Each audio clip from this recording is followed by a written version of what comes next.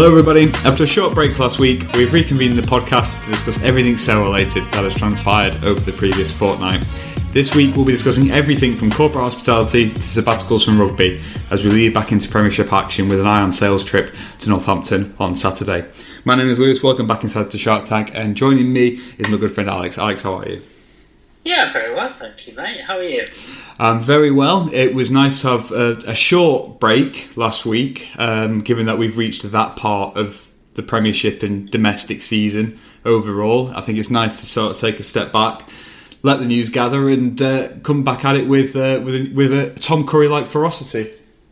Yeah, exactly. It's that part of the season where we start messaging each other on WhatsApp going, have we got any ideas for next week? Because the rugby's looking a little short, isn't it? But, you know, we're back into the Premiership now, which is quite exciting. So 2 massive games go to Northampton and Wasps away. So all the content is coming back to us. But yes, we mentioned the fact that last time out we ran our second annual mid-season awards, and a big part of that was allowing you, the listener, to vote on said awards on Twitter immediately after the podcast aired. And Alex, you actually have the winners of the awards as voted on by the Shark Tank podcast listeners and Twitter followers. I do, absolutely. So we'll just run through them. There's one award we have to make an apology on because there's a million people pointed out to me we missed off one very obvious nominee, but we were not forgiven for that. So such is life. Player of the season, our headline award, our nominees Ross Harrison, Johnny Ross, and our winner Faf de Klerk. I think this one was fairly obvious, although to be fair, closer than I expected. Johnny Ross with 33% and Ross Harrison with 23%. But obviously Faf has just been something else even in a short space of time. I don't think we have any arguments about that, no. Really. Young player of the season, this was the most controversial thing we've tweeted in about 3 years, and I include everything St. Peters related. Tom Curry, our nominees for Tom Curry, Kevin Wilkinson and Aaron Reid. I'm very happy to accept that we completely missed Luke James out of this, and he definitely deserved nomination and probably victory. So sorry Luke, I think someone's tweeted him and so I can't believe you missed him out and he liked it, so I did see that, so he knows. Someone pulled us up on the fact that Tom Curry isn't young anymore. He is still 20. I know he's playing for England, but he is still 20. But Tom Curry absolutely stormed this 67%. I think that's fair, given that he's basically been the best player in England's 2 victories in the Six Nations so far. But yeah, I'd like to apologise to Luke, because that is a massive oversight on our part. Signing of the mid-season, again, we've got grief calling this the mid-season, so just signing so far. Jean-Luc Dupree won this for 47%, which I think is fair. Rob Dupree with 26% and Chris Ashton with 27%. I think it's probably fair to say that that's pretty consistent with what we thought. Comeback kid, who's made the best return to form, Josh Beaumont and Dennis Solomon are the other 2 nominees, but the winner with 51%, James O'Connor, which again I think is pretty much what we would agree with. Biggest surprise, unsurprisingly, James Phillips. Massively impressive since his move from Bath, and again I think the majority were with us there.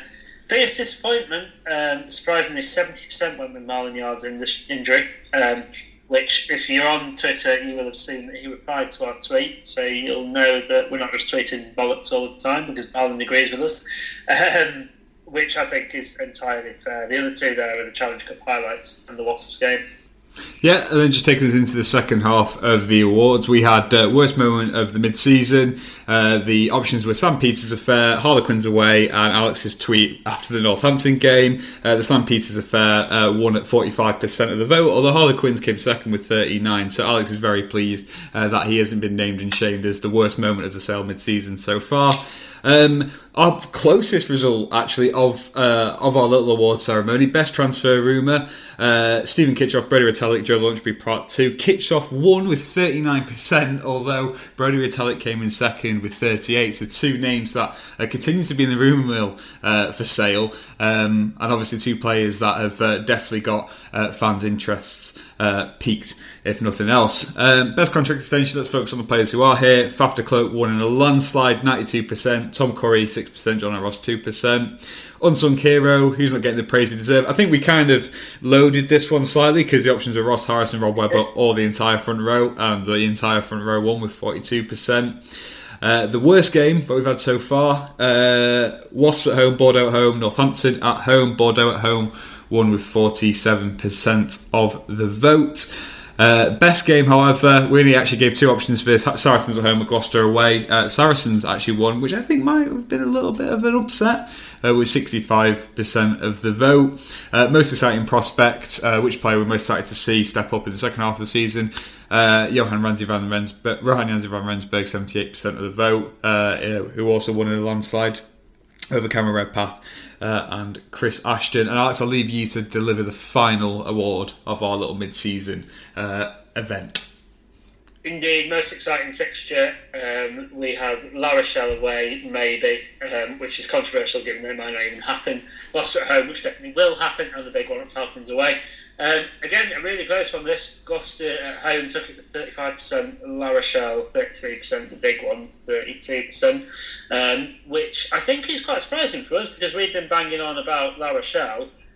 James threw Gloucester at home into the mix, which we hadn't even thought about. And as it turns out, it's the winner. So what do we know? Come back soon, James. Hey? Yeah, I mean, I think perhaps what we should have done is put La Rochelle away, and then the other option could have been Bristol at home, following on from a similar thread that we've been discussing in previous weeks. But yeah, so we want to say a big thank you to everyone who participated. It was just a little bit of fun. We sort of averaged around 150 to 250 votes per category. Obviously, some were a little bit more well taken up on by fans than others, but we had a lot of fun doing the podcast, and we had a lot of fun getting everyone's opinions on it, including everyone who sent us nasty tweets about the players that we forgot to include in the categories, but such is life, I suppose. So we finished actually the awards on the most exciting fixture. I think it's fair to say that the last game that Sale played probably wouldn't qualify for this category, given that it was a dead rubber at home to Newcastle Falcons in the Premiership Rugby Cup. We sort of preempted this a couple of weeks ago, Alex, when we sort of chatted about it being a bit of a dead rubber and there not necessarily being that much interest around it. The result ultimately meant that it was probably right for us not to get our hopes up, with Sale falling 28 points to 12 to the Falcons. Obviously, you were there, and we want to talk a little bit about your experience at the game slightly later. But very quickly, is there anything that you think stands out from this fixture in terms of key learnings or what we can expect from Sale in the second half of the season? It's a tough one, isn't it? Because it was just like, it was a nothing game, really. And although we showed flashes of decent play, I think Newcastle were there with something to play for, and we were there with nothing to play for, so it's hard. The biggest thing, I think, and the one thing that probably got most people down to the game, was the return of Rohan Janse van Rensburg, who scored our first try, with a frankly brilliant bit of play. Chip over from Gil Wilkinson, collected by Aaron Reid, a great offload, and then Rohan running in under the post. The people who were with me, who have never seen Rohan before, were just astounded at the size of him, which I think was fair. Other than that, the Sale didn't look great, but I don't think there's any need to worry about the fact that we didn't look great with a sort of half put together team against a Newcastle team with loads to play for, who put out a decent side. Defensively, a couple of lapses. It was quite an open game, as you'd expect in the Premier Rugby Cup. And I think, we just have to sort of chalk that one up to a bit of a nothing to play for, no real motivation, and that was the way of it. I think it's really hard to find anything out of it. I don't know whether, we can really take anything other than Rohan came back and some players looked decent. Aaron Reid, I still think, is a brilliant player, and what we could actually probably talk more about is Reed's nomination for Breakthrough Player of the Season in the Premier Rugby Cup, which is probably more interesting than this game in its entirety. Yeah, I mean, we'll touch upon that just very, very briefly. But I think, for me, the main takeaways from this game, it was great to see a couple of players like Cameron Neild and Sam Moore make their returns from injury, and obviously to get through unscathed. And obviously the big one, of course, is Rohan Janzi van Rensburg, and it was great to see him immediately get on to the score sheet for the Sharks. But I agree, Alex, it was a bit of a dead rubber. You could probably tell that from the players. It's as professional and as well disciplined as players are, it is inevitable that in a game like this with nothing to play for, it is going to be very difficult to raise the team, and the fact that obviously quite a few teams have suffered from that very sort of same affliction this year in a broadly meaningless competition is not surprising. And I think the fact that Sale went down obviously and suffered quite a heavy home defeat is disappointing, but obviously nothing that we can sort of use to glean anything for about how the Sharks will fare for the rest of the season. Just quickly from me, obviously Van Rensburg, great try, fantastic play by Aaron Reed. Aaron Reed looked dangerous throughout and thoroughly deserves his Breakthrough Player of the Tournament award. I think he's done very, very well in limited action in the Premiership Rugby Cup. It's a great springboard for him to sort of push his claim as that fourth or fifth winger/fullback in the Sharks first team. Great to see obviously Valery Morozov get a few minutes coming off the bench. It'll be interesting to see how obviously he develops for the latter half of the season ahead of next season. But I think overall it was exactly as we painted it, a dead rubber. Not a lot to talk about, and like you said, Alex, we should probably move on to Aaron Reed. So Reed joined some very esteemed company as a Breakthrough Player Award nominee for the tournament, including a couple of very well-known names at this point: Gabriel Ibitoye, Joel Kapoku, Tom Willis, Ted Hill, James Grayson, and then obviously Josh Bayliss, Aaron Reed, Tom Whiteley, Matt Gallagher and Josh Caulfield. I can't even read that on the Premiership Rugby's official press release. Obviously there's some very highly rated names in there: Kapoku, Ibitoye and Ted Hill amongst them, all players who are already in and around the England senior team, never mind the England under-20s team like Reed is. So very esteemed company. I think Reed winning might be a bit of a long shot, but at the same time it's great to see him nominated. Yeah, definitely. I think we've had quite I vaguely remember Tommy Taylor getting nominated for the same award in the year we got to the final of this competition. I think we'll always struggle to get anyone to win it, just on the size of fan base, really, more than anything. But it is a massive sort of recognition of the fact that Reed has been brilliant in this competition. He's been probably our best player in the whole competition. I think his big performances have come in these games, and then sort of in the Challenge Cup as well.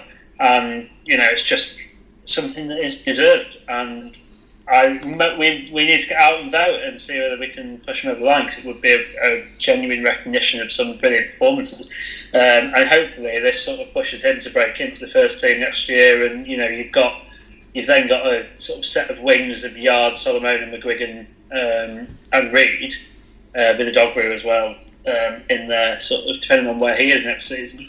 And then you've got internationals in that, so when the internationals go away, you've got a lot of backup. So I think, it's really good for Aaron Reed, because I think his development as a player has seen a massive spike this season in terms of first team level.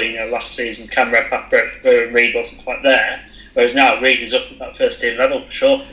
Well, as we discuss people winning things, I think it's important that we move on to perhaps the most interesting part of the Sale Falcons Premiership Cup game for you, Alex, in the fact that you were treated to an exclusive taste of the corporate hospitality packages available at Sale Sharks. Yeah, I was, absolutely. I was very shocked about this, because I think I was in work on the Wednesday or Thursday, whatever day it was, and my phone just sort of, I looked at my phone and there was about 6 messages from different people, and I thought, what's going on here? And then looked on Twitter, and lo and behold, I'd won the Together Money box at the Falcons game, which a massive thanks to the club and Together Money for the opportunity. It was absolutely brilliant to go into a very quick review of what it was like. the corporate hospitality experience at Sale is genuinely really good. I've done it at a couple of Premier League clubs and doing quite a lot of lower league football hospitality through my role as Scunthorpe United fan. And the food was brilliant. The box experience is one of the best things ever. Just having your own little space, go out, watch the game, brilliant seats, really great stuff. Interviews with the players before and after the game. Mark Cueto hosts the whole top level where the boxes are. So he does some chat before and after the game, man of the match presentations and stuff.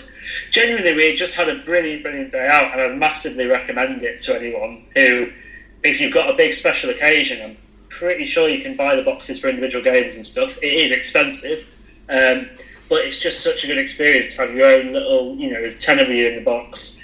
You have a brilliant time, you get a few beers, watch the game, you've got the box for the whole time, you've got TV so you can watch all the other sport, which meant we had all the City fans sort of nervously peering through the glass for the Arsenal game as the last sort of 10 minutes played out. So I think they got slightly more interested in that than the inept rugby from Sale on the field.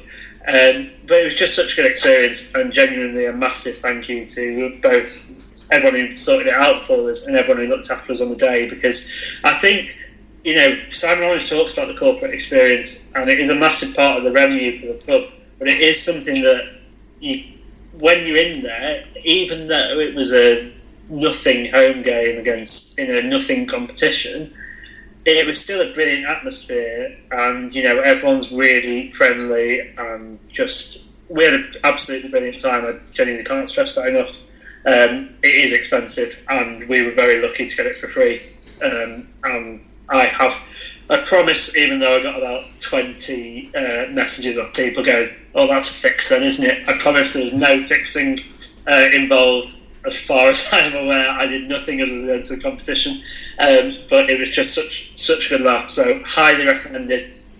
If you have the cash, do it. If you don't have the cash, and someone's got like a 60th birthday or something, brilliant experience for a Sale fan, really good day out, and looked after really well.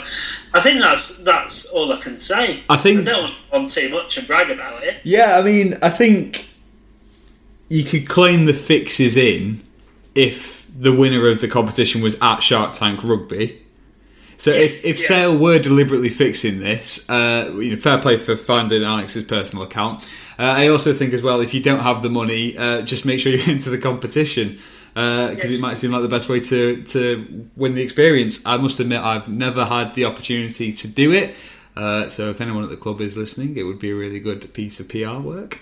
But at the same time, from everything that I have heard about the experience, everyone has sort of recommended it highly. No one's ever had any issues, not to my knowledge, in terms of like the experience, or not about in terms of getting value for money.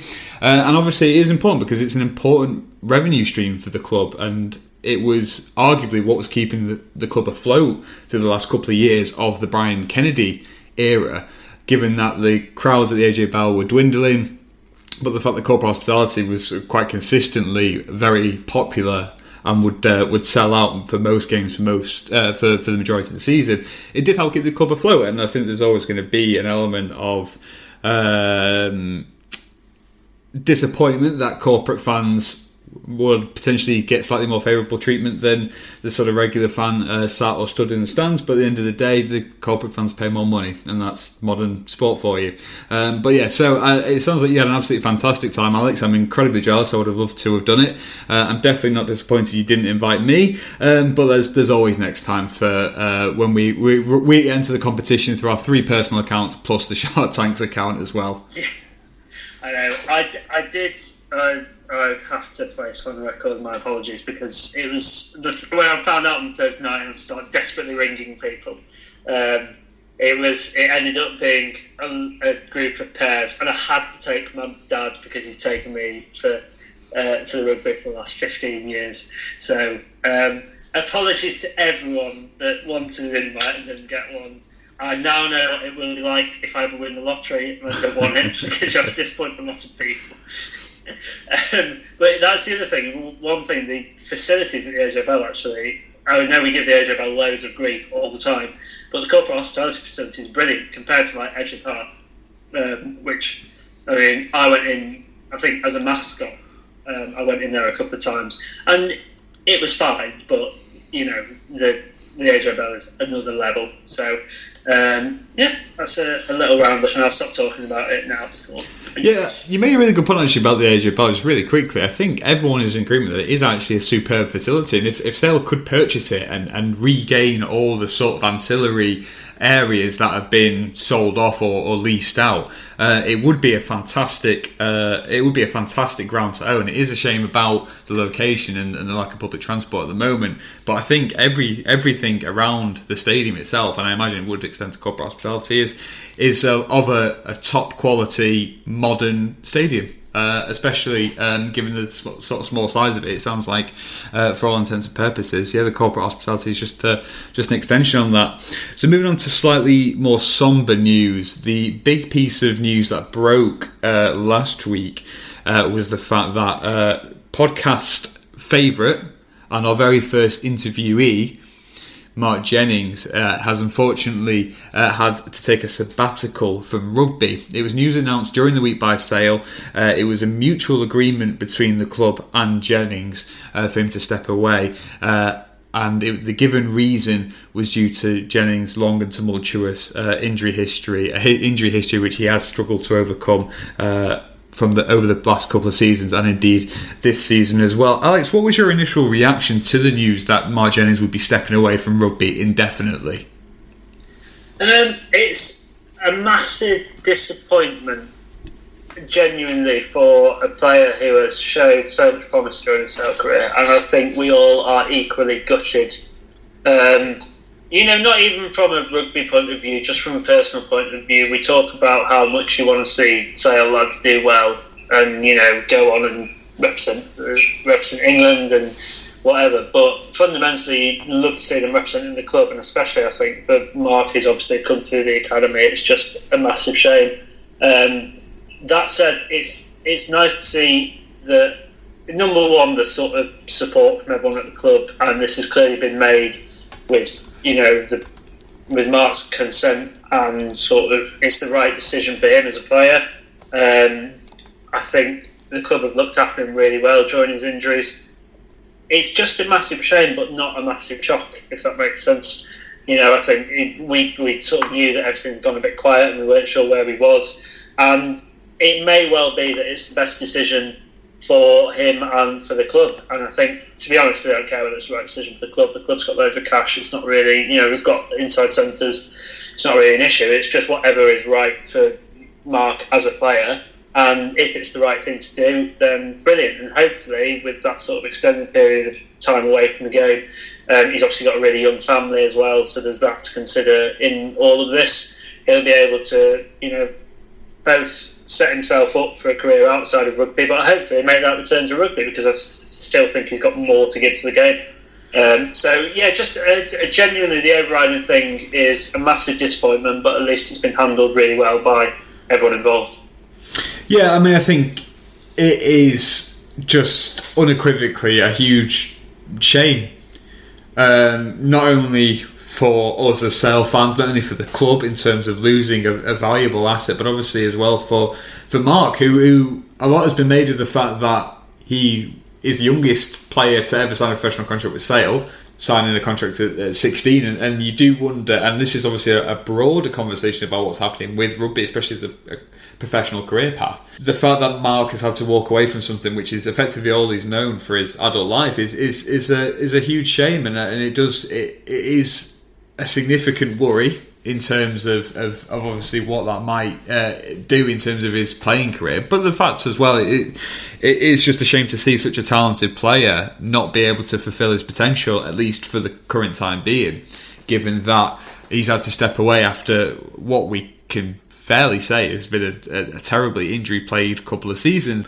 But as you said, Alex, it's the fact that this has been made on mutual terms. This is something that Mark has elected to pursue himself, and the fact that this would hopefully lead to a resumption of his Premiership career in the next couple of years or seasons is something that we should be applauding both player and club for, because it sounds like this was the right move for all involved, and I have nothing but the best wishes to offer Mark in his recovery from injury and the hopeful resumption of his playing career.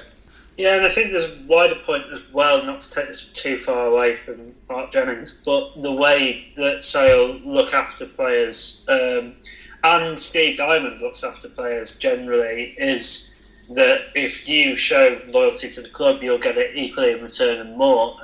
It sort of reminds me of when Pat Sanderson all those years ago had a really bad, I think it was knee injury. Well, it was a bad injury of some sort. Anyway, playing for Sale, and he was kept on the books for quite a long time after that, even though he sort of was not looking like playing at any point. That was when Steve Diamond was at the helm, and I think it's that sort of, we look after our own, and it's a terrible story and a very sad story, but it's also, there's a lot of positives within it in terms of the way it's been handled, and it's quite nice, I suppose, that we're getting communication on it when, historically this might have sort of slipped under the radar. So it's just, I think, if you can take some positives from it, there are some. But as we say, the overriding one is just a massive shame. But hopefully it is the right decision going forward. Right, shall we move on to more positive news? And two current Sale players who we hope aren't going anywhere, Tom Curry and Chris Ashton, absolutely battering France at the weekend, which was a delight to watch as a Sale fan, because I think, Curry was certainly one of England's best players, and Ashton quietly had a brilliant game in the 14 shirt, what we all thought some England's magnificent victory over France and Sale's involvement. Yeah, well, I mean, I think there is already a sense that image of Tom Curry with blood pouring from his face as he runs into Mathieu Bastareaud is going to go down as one of the sort of best cult images in rugby history. It is just unbelievable the amount of punishment that someone like Curry puts himself through, not only for Sale but obviously now on the international stage as well.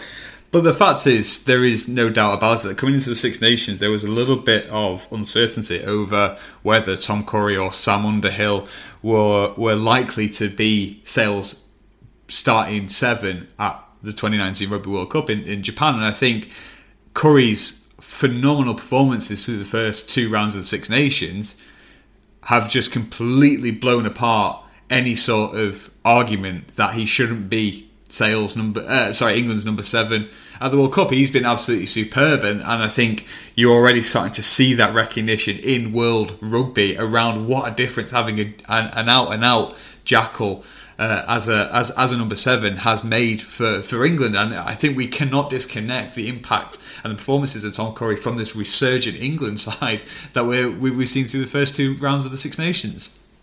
Yeah, absolutely. I think that the recognition that he's getting on like a national scale is it's brilliant for him, it's brilliant for the club, and it's sort of this almost similar story, but much younger age than Mark Wilson. Mark Wilson's been brilliant for Newcastle for years, and is now being found out as actually being brilliant for England as well.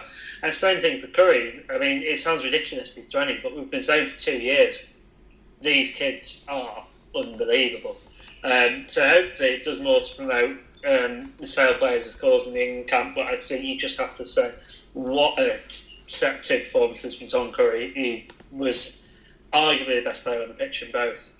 Absolutely astounding. And yeah, that image of him with blood all over his face, you are right, it is probably going to become one of those iconic images, but it is just like it sums up what he is and what he puts himself through, as you say, and the way he plays. And he just doesn't stop until someone pulls him off the field. Absolutely relentless. One of the best players in the Six Nations so far for me, even as a biased Sale England fan. Genuinely brilliant.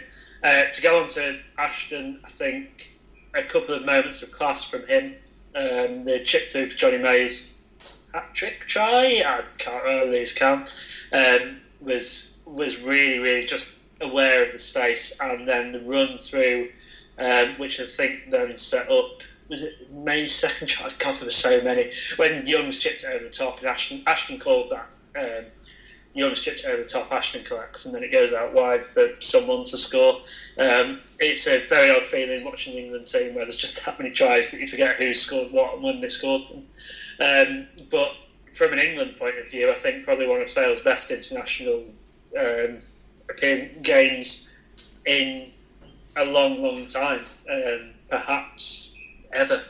It's just unbelievable, wasn't it? And I think it's so important, and this is one of the most underrated aspects of having a Sale representative in these national squads, is that feeling of, as a Sale fan, that feeling of pride almost, but this recognition of Sale as a club, and the fact that on Saturday and Sunday, with millions of people watching across Europe and indeed worldwide, you're having these players like Ashton, like Curry, and as we'll go on to a little bit later, Josh Strauss, for example, playing in these huge, important test arenas as a representative from Sale. And it brings that recognition, the fact that these are players who have honed their craft, who are performing week in, week out for Sale. And I think there is no greater feeling than not only watching players like Tom Curry and Chris Ashton do an extremely exceptional job for England,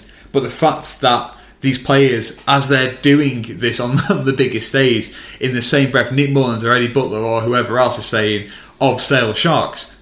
And I think that is so important. The fact that we have these representatives to begin with, but the fact that they're then moving on to dictate games and create game-winning plays or become sort of cool icons within the wider rugby world, it's just going to do nothing but positive things for Sale as a brand and Sale as a club. And the fact that as we return to Premiership action, the club's marketing department can turn to these performances that everybody has been watching and say, if you like watching Tom Curry absolutely obliterate the French back row, you can also watch it every week at the AJ Bell Stadium. And I think it's a massive selling point for the club, and it is so fantastic to see these players not only be representatives within the wider international squads, but being those game changers and making a difference on the biggest test stage, arguably the biggest test stage in world rugby.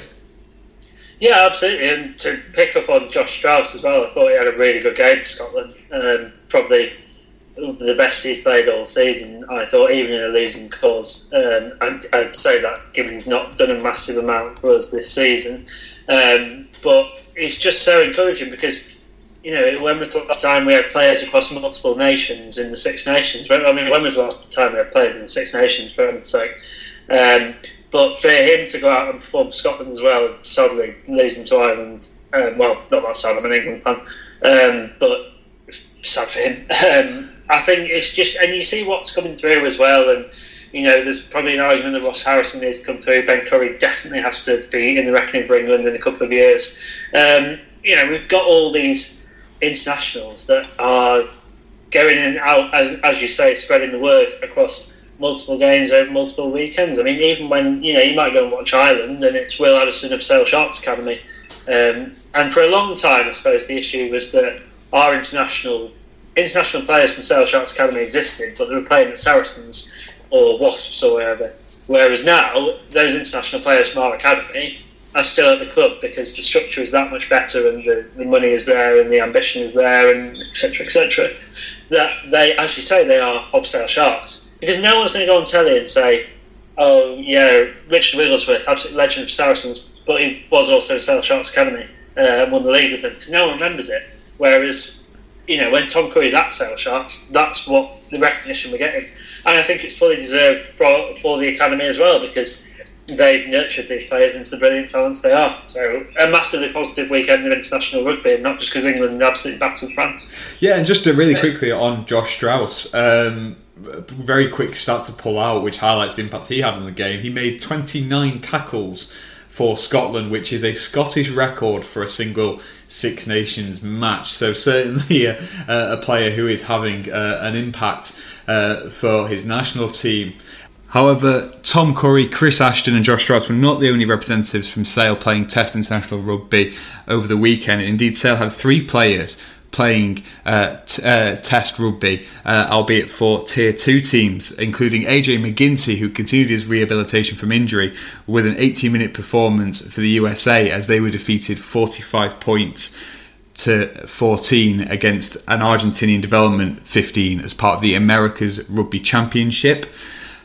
And in addition to McGinty, Sale also had two representatives playing for the Russian national team. Valery Morozov played 62 minutes and Andrei Oshkov played 80 minutes as the Russians fell 16 points to 14 to Spain. So obviously, not necessarily that good of a weekend in terms of international rugby for Sale's players in terms of actual on-field results. A great weekend for the club off the field in terms of representation across multiple continents and countries. But it is great to see that not only are Sale players making impact at the top level in international rugby, but there is also a healthy pipeline of players playing in the secondary competitions as well, and ensuring that Sale as a brand are continuing to grow in places as diverse as America, Argentina and Russia.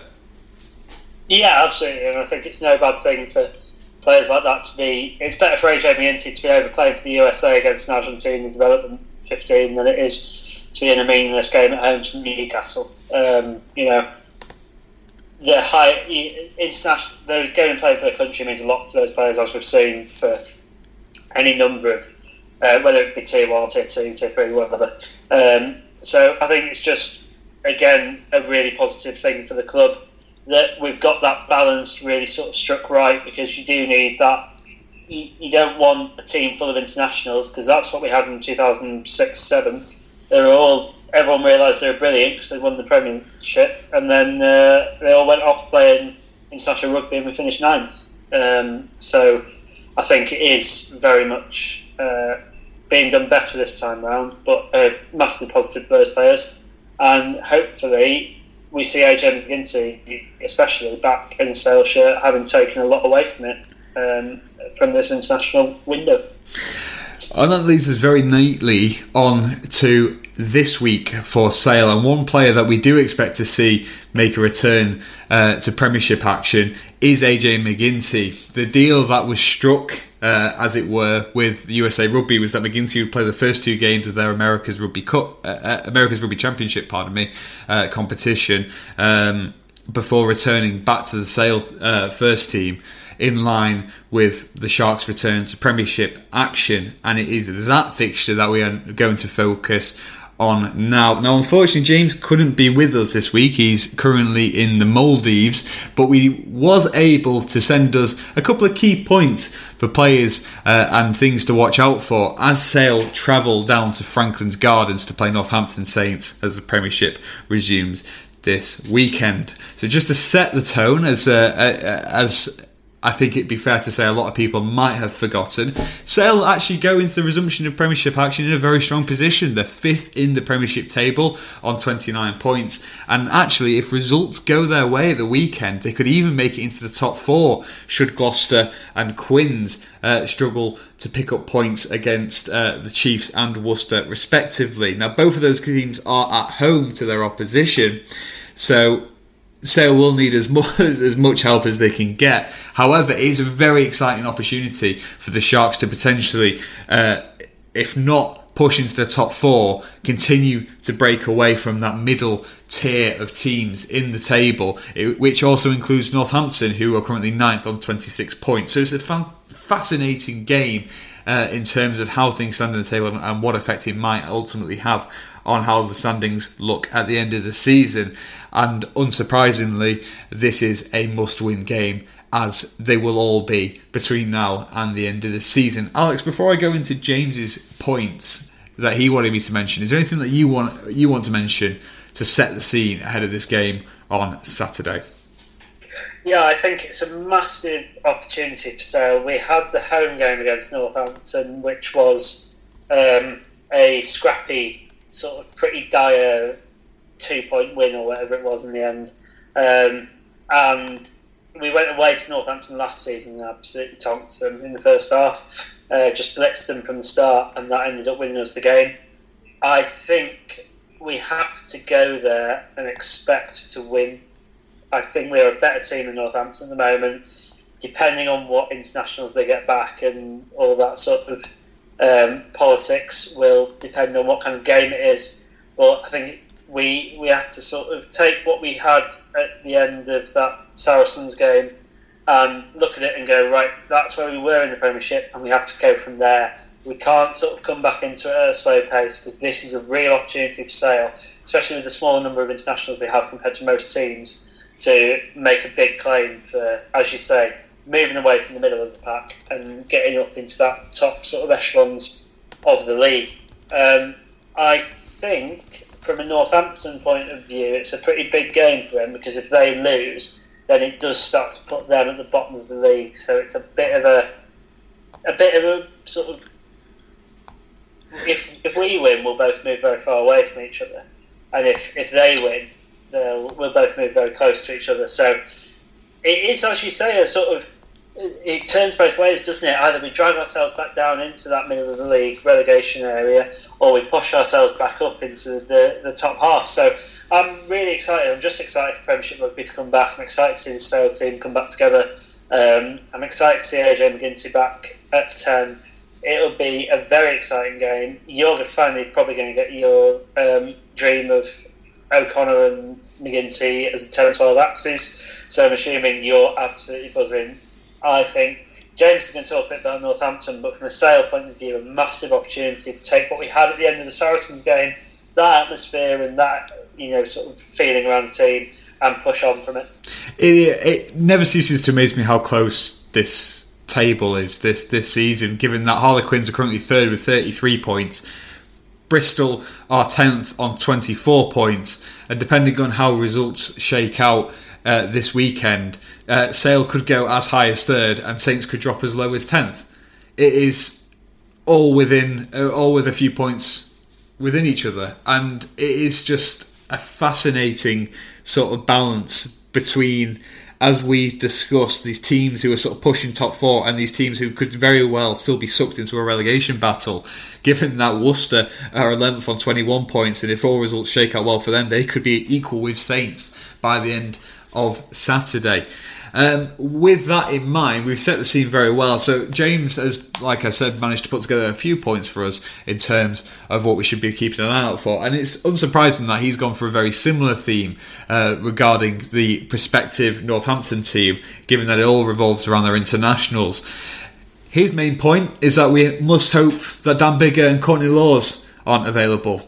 Two players who've been in sterling form for their respective countries in the Six Nations so far. It remains to be seen how the respective unions will manage those players in a Six Nations rest week, as it will be for Sale as well, who might be without Tom Curry, Chris Ashton and Josh Strauss.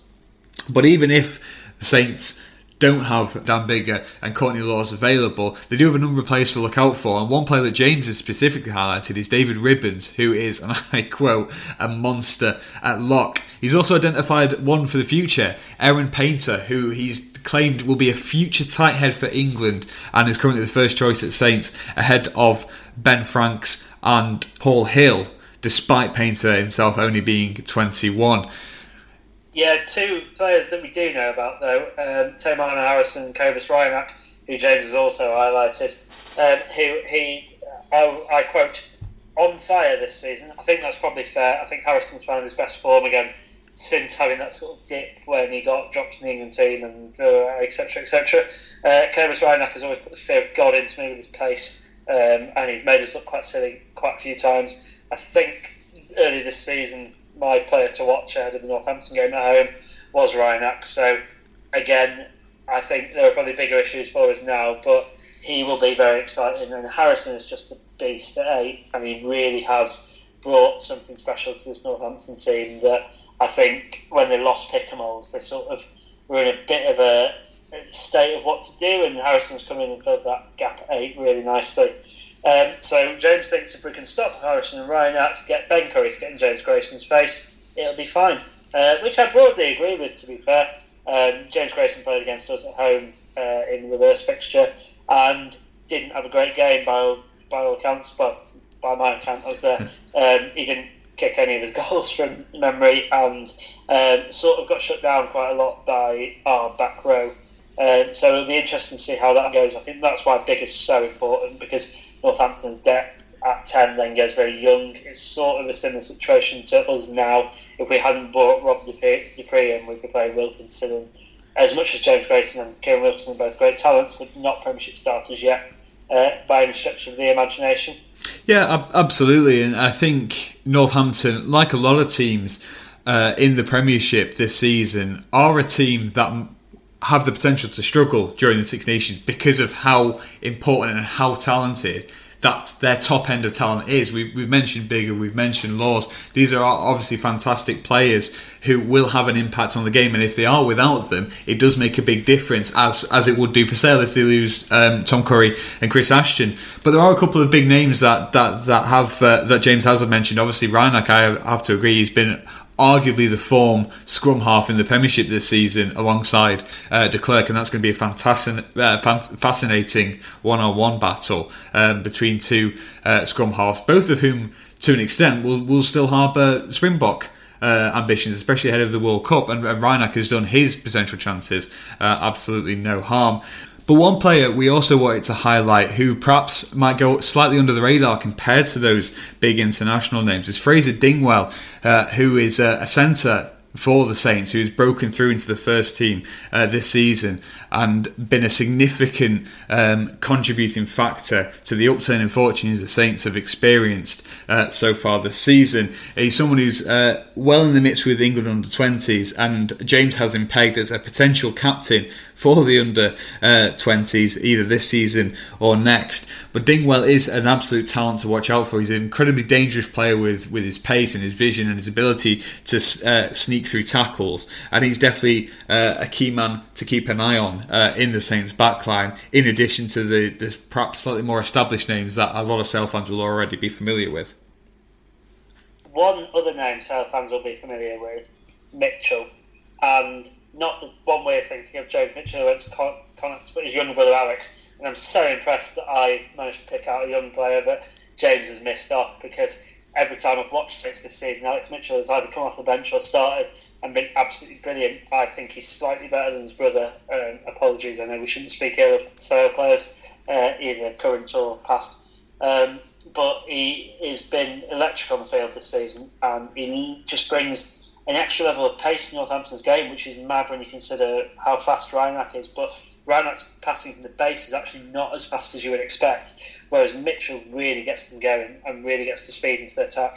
And I think Chris Boyd really likes him because he sort of epitomises that New Zealand Hurricanes style of play, where it's, when we have a chance to attack, we just go and we go and we go, and with so much pace that the opposition don't know what to do. So he's one player that I think we definitely need to watch out for. It's easy to look at Reinach and then go, right, once we've got Reinach off, we can sort of rest. You absolutely can't, because Mitchell will come tear you apart. So I think he is another key player that probably will have a bigger involvement on Saturday than anyone else. I'm assuming the game's on Saturday. Yeah. It is on Saturday, yes. I know that because that is a game I will be attending in person. My first time to Franklin's Gardens. I'm very excited, and if you are travelling down as a Sale fan, make sure you do say hi. I'll be the very, very tall young blonde man. But obviously Saints as a team are definitely on the up, and after a bit of a tumultuous season last season, you can see that the form is starting to rebound, and that's what makes Saturday's game just so enticing a prospect. This idea that obviously Saints can climb back into the top six with a win over the Sharks on Saturday. They have a lot to play for as well. They are currently in the Challenge Cup quarter-finals. They beat Newcastle last weekend to progress to the final of the Premiership Rugby Cup. There is a good feeling around Northampton and Franklin's Gardens at the moment around this team, and obviously a big factor of that has been Chris Boyd, who's come in from the Hurricanes and made a significant difference in terms of the Saints on-field style. And it will be a fascinating game because there is plenty of attacking talent, there's plenty of star talent in the forwards as well, and it is shaping up to be a very, very important game. It is interesting as well because obviously this is a game that Sale won handedly last season. It was one of the Sharks' best performances on the road in a good few years when they were able to go down to Franklin's Gardens and win with a bonus point. But it will be interesting to see obviously how far the club have managed to grow in terms of on-field ability when they go down to Northampton, and can they beat a resurgent Northampton team that will undoubtedly be a little bit harder to play against than they were last season. It's shaping up to be an absolutely fantastic prospect, and what a way to get back in to the Premiership rugby season. Right, Alex, in terms of the Sale team then, Obviously, we've mentioned a couple of players who've recently made returns from injuries. Van Rensburg, McGinty will be back from international duty. Potentially, we might have Tom Curry and Chris Ashton and Josh Strauss available, depending on what happens with the unions. How would you line up the team to face Northampton? So I think it's the front row picks itself these days. Harrison, Webber, John. Going into the second row, I think you've got to say Beaumont and Phillips are probably starters now. Evans and Ostrikov started against Newcastle. I don't think either are. I don't think Ostrikov is quite back to sort of the level he was at last season. We've said many times that he benefits from more game time, but I think it will be Beaumont and Phillips starting. And then back row is a difficult one, isn't it? Because you've got Ross and Curry are sort of guaranteed, and then what do you do at 8? Do you bring Neil in at 6 and move Ross to 8? That's probably one possibility. It very much depends on what Curry and Strauss are doing. I don't know how many minutes Josh Strauss has played for Scotland. It will be on our Twitter somewhere, actually, won't it? But if he's probably got enough in the tank to play for us. Ashton has probably got enough in the tank to play for us. I think Tom Curry definitely needs a rest, but that's no issue because we've got an identical version called Ben. So that would be my pack. I'd probably end up going with Strauss at 8 and Ross at 6, unless Strauss desperately needs a rest, in which case move Ross to 8 and go Neil at 6. I'll let you go in the forwards before I dive into the backs because I don't want to have my voice for too long. But are there any changes you would make to that 8?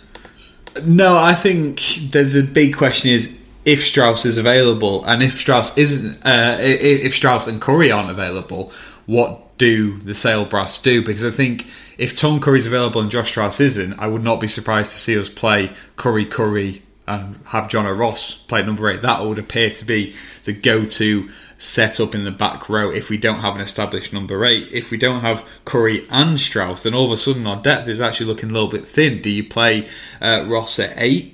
Most likely, but then who do you play at 6? Is it Cameron Neild, or do you look at potentially playing someone like James Phillips at 6 for the first time this season, given that it's a position he played with Bath? There's also the possibility of maybe moving Beaumont to 8 and bringing Evans back in at 4, or Sam Moore, who made his return from injury a couple of weekends ago for the Sale first team.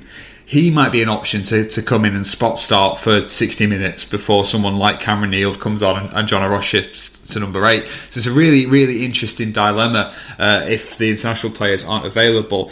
I would probably go for Sam Moore at 8 if his fitness allows for it, and keep Ross at 6 and keep Ben Curry at 7. However, I would imagine that the Sale coaching staff will probably elect for Beaumont at 8, Ross at 6, Curry at 7, and then move Bryn Evans in at number 4 to replace Beaumont. Given the assets and given the sort of squad that the club have available to them, that's how I envision them using it. I don't necessarily know if that is how I would do it, but it is unfortunate that we've lost 2 of our most important back row players on the same weekend, but such is having international calibre players. Yeah, exactly, and I think Beaumont has shown that he is more than capable of stepping in at 8, and his pace will probably come in useful against a pretty fast Northampton attack around the ruck area and off the scrum, so I don't think there's any danger in putting Beaumont at 8. I actually quite like that idea to keep Ross at 6, which I'm a big fan of. So yeah, I think that is a good shout. Sam Moore, I don't think he looked well. He definitely looked rusty when he came back against Newcastle. He didn't have a massive impact on the game. Obviously, he's a really talented player, and there is much more to come from him. And I'm sure we'll see more of him this season. Whether we bring him in for this game because of the way it sets the tone for the rest of the Premiership, I'm not sure. Going into the backs, De Klerk obviously at 9, and we assume McGinty at 10. Personally, it'd be O'Connor and James in the centres for me. I think that partnership is really starting to blossom, and I don't see any reason to split it up. And then wings, it sort of picks itself these days, doesn't it? But probably Solomon and McGuigan with someone at fullback. Oh, that's an issue. Hopefully Ashton at fullback, actually. Well, I think that a bit like number 8, that could be a deciding factor. Who plays at fullback? And I actually believe if we don't have Chris Ashton available, we might see Sam James at 15 again. Because I think the decision comes down to whether or not you have James at 15 or Byron McGuigan at 15, and then potentially have Aaron Reid or Paulo Odogwu on the wing, depending on who's available given the under-20s window. So I think that's what could end up being a deciding factor in how we shake up the first team if Ashton isn't available. And I think actually what we are likely to see is O'Connor at 12, Luke James at 13 and Sam James at 15, going off what we've seen in terms of decision making from the Sale coaching staff over the past couple of seasons. My inkling is that they'll trust James to play Luke James to play 13 and trust Sam James slightly more to play 15 over McGuigan and keep Solomon and McGuigan on the wings. Yeah, well, they played Luke James at 15 against Newcastle, didn't they? Which I think Ben might have been looking at in life without Ashton, so to speak. I don't think Luke James is at 15 at all. I think you can tell he's a converted banker when he plays at 15, which he can't when he plays at centre. He just hasn't got the sort of the raw pace to attack from the fullback position. He did a great job, don't get me wrong. I did absolutely nothing wrong, but Sam James would be my preference at 15 based on performances this season. I think he's been our second best performer at 15 after Ashton, so I see no reason that if Ashton can't play, I think you have to put Sam James at 13, and then you've got options in the centres, haven't you? Because you've got Van Rensburg, O'Connor, Luke James. You can do all sorts of combinations with that. But we're still looking like we can put out a pretty strong team. Which depends on the status of international players, I suppose. It is a nice problem to have, and it does show that Sale obviously have a few more options than perhaps we could say we did have in previous years, given that we've just been able to reel off 5 or 6 squad members outside of the established first team that might be in line for a start. Bearing in mind the potential lineup combinations then, Alex, let's do a very quick prediction. Sale in 5th, Northampton in 9th, a tricky away game against a resurgent Northampton team at Franklin's Gardens. How do you expect to see the final scoreline play out? So I'm quite confident about this one. I think it's going to be... why am I confident? That means we're going to lose. 33-24 to Sale is my prediction. And I'm sure I'll be proved incredibly wrong as usual, but hey-ho, there's nothing wrong with being optimistic at this stage of the season, is there? No, and I'm keeping the optimism flowing. I think Sale will pick up as a second consecutive away win at Franklin's Gardens, 25 points to 20. I have a feeling it's going to be very close, and having AJ McGinty back as a designated place kicker will ultimately make a big difference in terms of deciding the final score. Yeah, absolutely. Right, one final thing, I suppose, before we go, is we need to have a look at whether our predictive powers are any good and put to the test of the Six Nations Fantasy League that we set up. I don't think I want to look at this. Yeah, I don't think you want to either. Now, looking at it, we've got actually a great amount of entries. I'm just going to find out the final number because there are 3 pages on this. That's not helpful. 46? No, there's 46 ranks, so there's loads of people in it. It doesn't even tell me how many. But Lewis Hughes languishing 3rd from bottom in the relegation zone with World Citizens. This is punishment for me trying too hard to be a rugby hipster and putting in Antoine Dupont as my starting scrum half and Damien Panot as as one of my starting wingers. To be fair, they both look great when they're playing for France, but unfortunately, a dreadful French team. And Dupont hasn't even started a game yet. I'm not going to lie, I might have forgotten to pick up my fantasy team during the second round, and I think as a result, I still have Maro Itoje and CJ Stander in, neither of whom played at the weekend. So I think it's very easy to see where my fantasy downfall has come from, but I am resolved to actually make a proper go of it this week and maybe pick some more established players rather than trying to go for an Italian flanker. Although I must admit, Federico Ruza has looked fantastic for the Italians in 2 substitute appearances so far. Definitely a player to keep an eye out for. I'm enjoying watching the Italians and French this year, just because it's been a great opportunity to pick out some lesser known names that you can claim that you knew loads about when they eventually become stars in a few years' time. Yeah, I know. I always look at the Italians and think there's some great players there, and then they all go to France and make an absolute shed load, and I think, you shouldn't come to Sale. But that is the nature of the Six Nations, isn't it? Some French team will throw a load of money at all the good ones. Right, moving back up the league, picking out a couple of good team names. Inglorious Fasteroads, Sarah Harris. Sarah's in the bottom half, but you get a shout out for a very good team name. Once you get up to 20th, Will Jones with Luke McAllister's Thighs, which is a great team name and a great shout out to a great player. As you go up to 18th, Champagne Solomona, which is my team. Did you actually just give yourself a shout out? Not on the team name, I'm just saying where I am. I'm mid-table. Sort of distressing, but not too bad. Kieran Critchard with Hawaii Trio, which I quite like. Peter Flynn with Farrell's Wrapped Arms, which is a very good team name. And then when we get to the top, Lawrence Smith, who has a total of 193 points, leads the league by 8 points with Scrumming Like It's Hot. That is the league at the moment. There are 3 more rounds to go. We need to announce some prizes, which we will get round to. So if anyone's still waiting on those, they are still happening. But thanks everyone for entering, and don't do a Lewis and forget to update your team next week. I'll tweet something out and make sure I tag Lewis in it so that he can pick some players who are actually playing this week and he might stand a chance.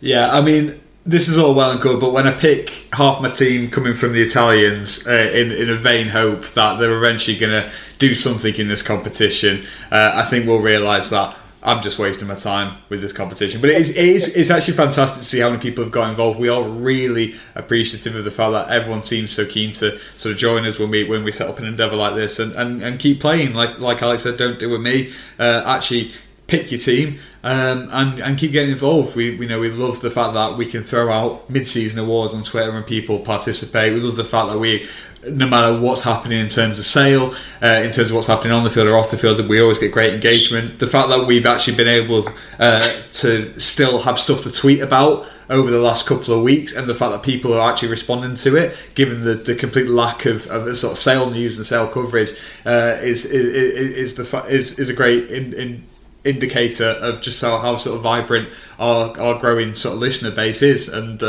we obviously want to make sure that even whilst Six Nations is on, and even whilst people have different rugby priorities, we're still able to keep things ticking over in terms of sale related content. So apologies for no podcast last week, but we hope we've managed to make up for it this week with quite a bumper episode of just little pieces here and there as we go back into a sort of more systematic format next week with the resumption of Premiership action.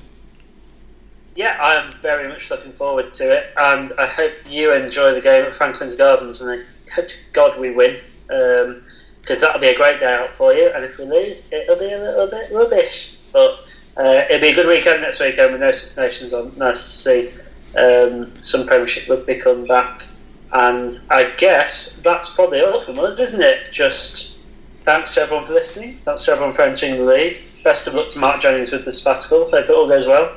Thanks, Lewis, for another great week of podcasting. Thanks very much, Alex. Thank you. Yeah, thank you to everyone for listening. We do really appreciate it, even as understandably people's interest might wane a little bit. We appreciate the fact that everyone tuned into our mid-season episode, and if you haven't heard it yet, I don't know how you're listening to this podcast and haven't listened to it, but we do have an exclusive interview with Sharks co-owner Simon Orange. It's still up on our SoundCloud, on our Spotify page as well, that we've set up. So if you prefer to listen to podcasts through Spotify, that's now available. We also are available on iTunes as well, and every so often I do check in because a lot of people have left some very positive reviews on our iTunes page as well. So we are trying to make it so that there is many options for everyone to listen to the podcast as possible. We appreciate everyone who tunes in, and we're really looking forward to getting back into it with Premiership Rugby this week. We'll chat to you guys after Franklin's Gardens and the Saints game next week. And yes, we will push the Simon Orange podcast to the end of time.